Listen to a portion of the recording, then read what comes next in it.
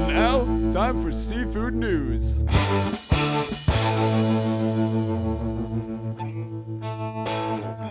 You're listening to the Seafood News Weekly Podcast. This episode of the Seafood News Podcast is brought to you by Urner's Global Protein Summit, the premier conference for education in the poultry, red meat, and seafood sectors. Gain insight into protein market demand, global issues affecting the market, and tools to prepare for the next fiscal year. Plus, connect with hundreds of buyers and sellers during high-end networking events. The Global Protein Summit will take place from October 9th through the 11th in Chicago. For more information, please visit urnerberry.com/globalproteinsummit. I'm Seafood News Managing Editor Amanda Buckle. And I'm Urner Seafood Market Reporter Lorin Castiglione. And we are recording live from Seattle! We are in my hotel room. And by the time you listen to this, Lorin will be back in New Jersey. I'll be on my way to St. John's, Canada. But we just had to talk about GAPP's annual conference that we were just at, the Genuine Alaska Pollock Producers. They had the most amazing annual conference. They packed so much into a 2-3 day event. The event was one day, but they had a welcome dinner. Today we're touring a vessel. And then the lineup of speakers that they had all yesterday were fantastic. Yeah, so Ron Rogers, he gave a Wild Alaska Pollock Fishery and Trade update, which is just always beneficial. And you can get those emails from GAPP too. Ron does weekly emails. If you're not signed up for them, I highly recommend. Our own Angel Rubio with Urner Consulting hosted or moderated a panel on the surimi market and outlook. And the big headline was what, Lorin? Make surimi sexy. So we have so much fun in seafood. In what way? I mean, I never thought that we would be hearing make surimi sexy, right, or bring sexy back, how to bring sexy back with surimi. But Michael Grand, he's the Chief Marketing and Innovation Officer at Angulas Aguinaga. He said that, surimi is a high-quality protein. It's very affordable compared to other proteins. It's extremely versatile. But the way we're approaching surimi now is that we need to redefine the way we present surimi to consumers. And it's just such a good point because there's still the mix-up between, people hear imitation crab. They don't think it's real seafood. Right. There's not that connection yet. Yeah, but now we really have to start pushing surimi. We have to start explaining that it's made with wild Alaska pollock. There was that, which was really fantastic. Yeah, so Michael said the baby eel categories made with surimi seafood here in Spain are now mature, and we need to become sexy again and get it into those consumer trends that are new and popular. So I've got some ideas about how to make surimi sexy again. No, but it does... R-rated or no. we could talk about it on the podcast at another time. But it's nice to see that there's excitement in the industry that we're trying to pump something new. So that was a really fantastic panel to listen to. And like I said, that was with Angel Rubio from Urner Consulting, Jay Park from Oregon State University, Amin Nabali from Aquamar, and Michael Grande from Angulas Aguinaga. And then Lorin took the stage with Angel again.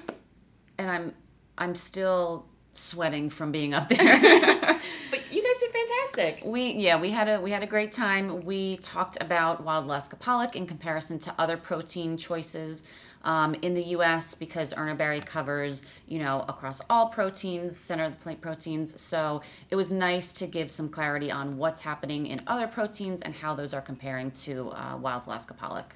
Definitely, and it was fantastic. A lot of charts, a lot of information, as Angel said. Bathroom reading material.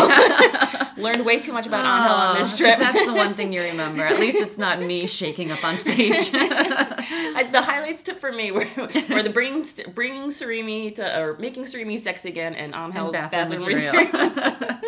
And then we'll get to other. There's so many other fun parts. More. But then Mary Elizabeth Germain from Ketchum Analytics and Lauren Hasse from Ketchum, they gave a snapshot of our consumers. So much really great information. You can find a press release on on Seafood News' website.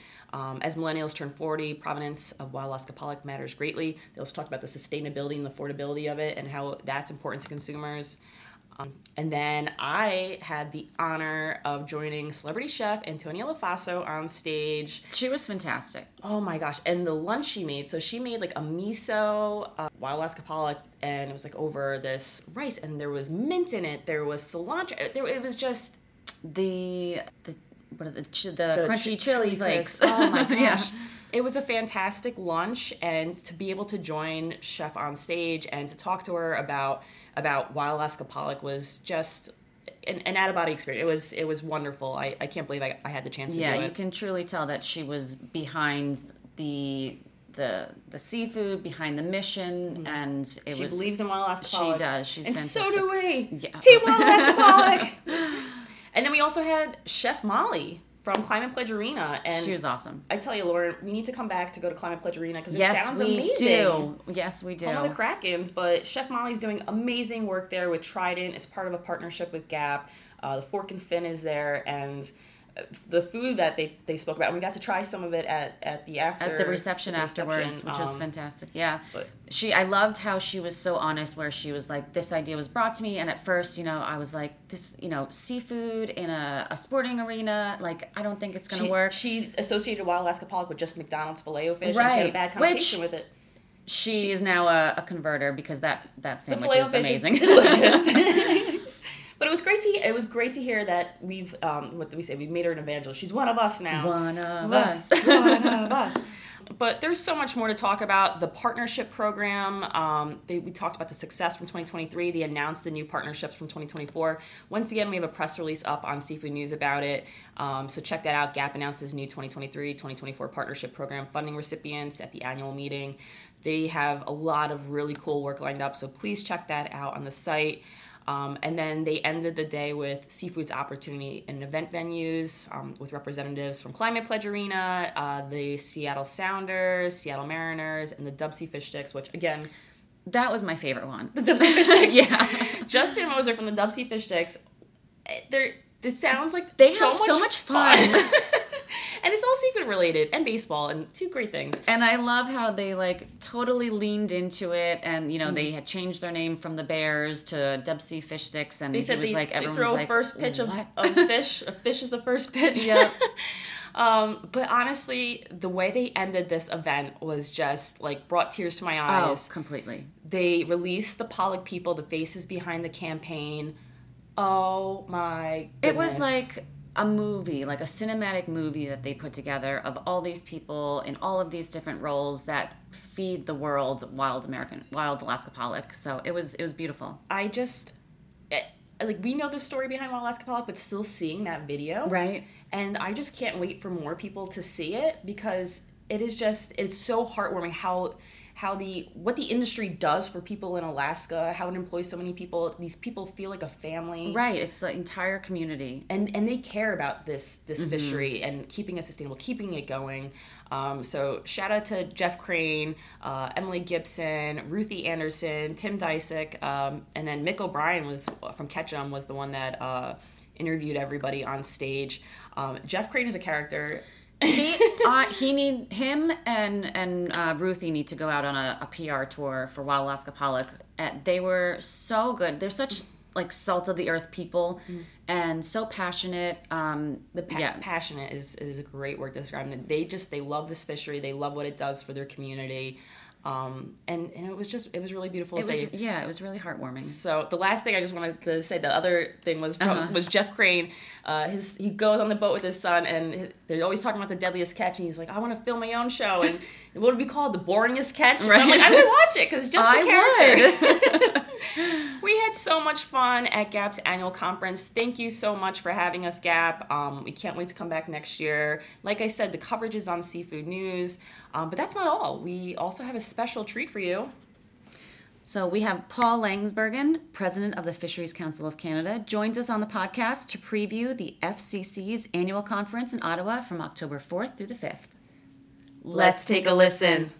Hi, Paul. Thanks for joining the Seafood News Podcast. Welcome. Thank you very much for the invitation. Yeah, it's a coveted spot, and Lorin couldn't be here, which she's devastated about because we always love running into you at events. But and this is one too that we're not going to be able to attend. But the Fisheries Council of Canada's 2023 annual conference is right around the corner.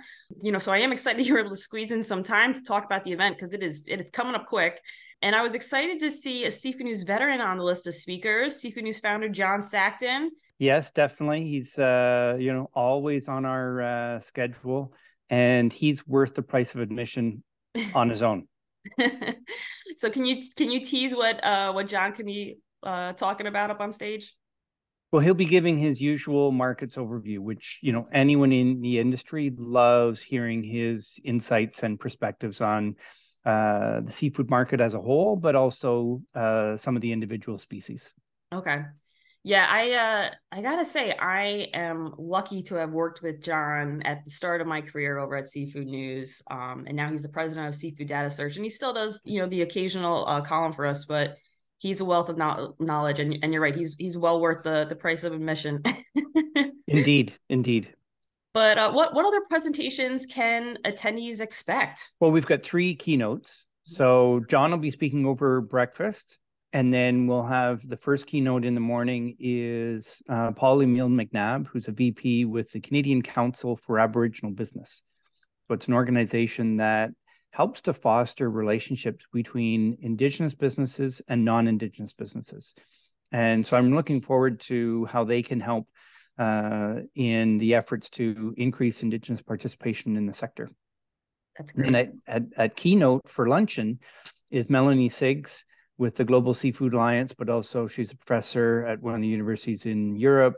She's been involved with the World Economic Forum, and she's going to be talking about sustainable development and the blue economy.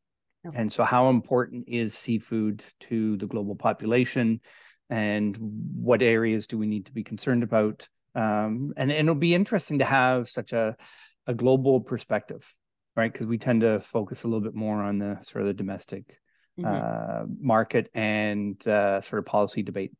Okay. And then our third keynote is in the afternoon, and it's actually 3 CEOs of fisheries associations. Lisa Walanda Picard from National Fisheries Institute, Andrew Sullivan, a former executive director of Australian Seafood, and then myself. And so we'll be comparing notes on some of the issues that we share in public policy, but also some issues that we don't necessarily share. So I thought it would be interesting to compare, what's going on in those different countries. Yeah, no, that's a great, and I saw that panel with Lisa, and you can't keep you off the stage, so that's fantastic. But that seems definitely like a can't miss panel. And she's already, I've got to say, just knowing her background and how quickly she jumped into the industry, she has caught on really fast, and it's really fascinating to listen to her speak. And she brings such different views and perspectives too. So that's I'm excited that your attendees will be able to hear from her as well. And you were really packing in. And so these are all working lunches, working breakfast. People are, you are coming there and you are leaving with information. You are not giving anyone time to walk out without, that's fantastic that you're packing it in this way. Yeah, everybody should rest up because they're going to be tired at the end. And then I see you also have health breaks on here. I like this. I've never saw it labeled as a health break. Is this like a Canadian thing or? Maybe it is. We've been, calling it that for a few years and have taken that from others as well. But it's an opportunity to kind of refresh, network, loosen the legs by getting up and walking around. And we'll have some healthy snacks, of course. So that's important. Yeah. But some of the other speakers that I didn't mention yet, we have Jennifer Griffiths from the Food Processing Skills Canada. She's going to be talking about a number of skills training programs that they have. They also were working on a labor market information survey for the industry. And so she might have some updates on that. So I think that'll be helpful because all our companies are facing labor shortages to varying degrees. And so we need to do everything we can to attract more workers to the sector. Mm-hmm. And so that'll be of interest. Daniel Watt from McGuinness Cooper is going to be talking about ministerial authorities under the Fisheries Act. So that's our kind of Bible, if you will, okay, for the industry. And our minister does have probably the most discretionary authority of any of her global peers. And so Daniel's going to be talking a little bit about that. And I think that'll be of great interest to our industry members. It'll be interesting as well for our DFO friends that will be in the room. Mm-hmm. And then we also have another panel in the afternoon that will be talking about Indigenous reconciliation, marine conservation, and innovation. because all three issues are kind of intertwined to varying degrees. And we can't solve one if we don't address the other. And so that should be really interesting. We have Ken Coates, who's a historian and author, has looked at both the industry as a whole, but also with respect to Indigenous reconciliation. Susanna Fuller from Oceans North Environmental Group, so she'll obviously have views on marine conservation. Mark Duvin, who's Deputy Commissioner of the Skeena Fisheries Commission, so that's a Indigenous led body in BC. So he'll have a Western perspective, as well as some very informed and insightful views on reconciliation. Okay. And lastly, Jennifer LaPlante from the Ocean Supercluster, who will be talking about innovation and some of the exciting things that are happening, but also what policy certainty do we need for that to happen as quickly as we would like. And that's going to be moderated by Todd Evans from the Export Development Canada. Okay. Should be fun. Yeah, and you're really covering your bases. There's something for everybody. So that's really fantastic. And then I also saw that you're rounding out the day with the Future Leaders Canada recognition ceremony. I'm a graduate of NFI's Future Leaders program, so I was so excited to see a couple of years ago that the Fisheries Council of Canada partnered with NFI for the Future Leaders Canada. It's such an invaluable program, and I think 2023 marked the fifth. Is that the fifth year? Do you remember? I think. Well, it's fourth because we were a little disrupted by the pandemic, like everybody else. Yeah. And really, it was John Connolly who, shortly after I started, came up to Ottawa to visit me and talk about the Future Leaders program, and was trying to convince me to launch it in Canada.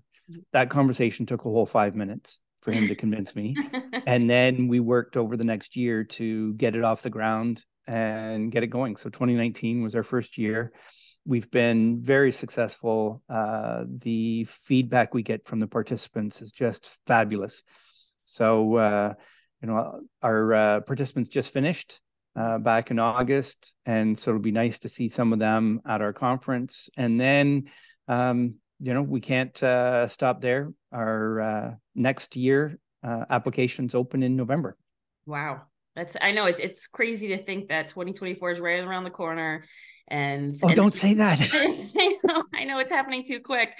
But if you're, and so you have to be with a Canadian company in order to apply for a Fisheries Council Canada's Future Leaders Canada program, or? So anywhere along the supply chain, you don't have to be an efficient company.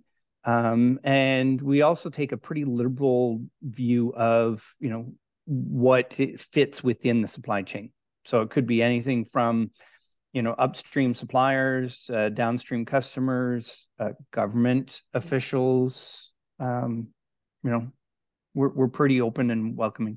Yeah. And like I said, I haven't had I didn't get to do the Future Leaders Canada, but just based on my prior experience, anytime you can educate yourself and network, the networking aspect of it too is fantastic. So keep an eye out. November, you said that the applications open up for 2024? Yes. So we'll definitely be spreading the word on that. Okay. All right. Well, Paul, anything else you want to tease about Fisheries Council of Canada's 2023 annual conference? Maybe you want to end it with even too, just where somebody can register. Yes. So there's two things that I need to say. One is we're starting with a celebrating Canadian seafood reception. Right. It wouldn't be a seafood conference if we didn't have delicious Canadian seafood. Of course. So people are going to be full of that. No concern there. And that's been donated by some of our sponsors. So thank you very much to Ocean Choice International, Baffin Fisheries, Kikatlack Corporation, Pangatung Fisheries, and Clearwater, as well as Gooey Duck Harvesters out in BC. Very cool. So go for the education, go for the networking, leave with a full belly. That's the way I like my events. Yep. And our new fisheries minister will be at our reception on the Wednesday night. So that's definitely something worth to come and meet her. And in terms of registration, it's definitely still open. Hotel rooms might be a little tight to find, but people can find more information at fisheriescouncil.ca.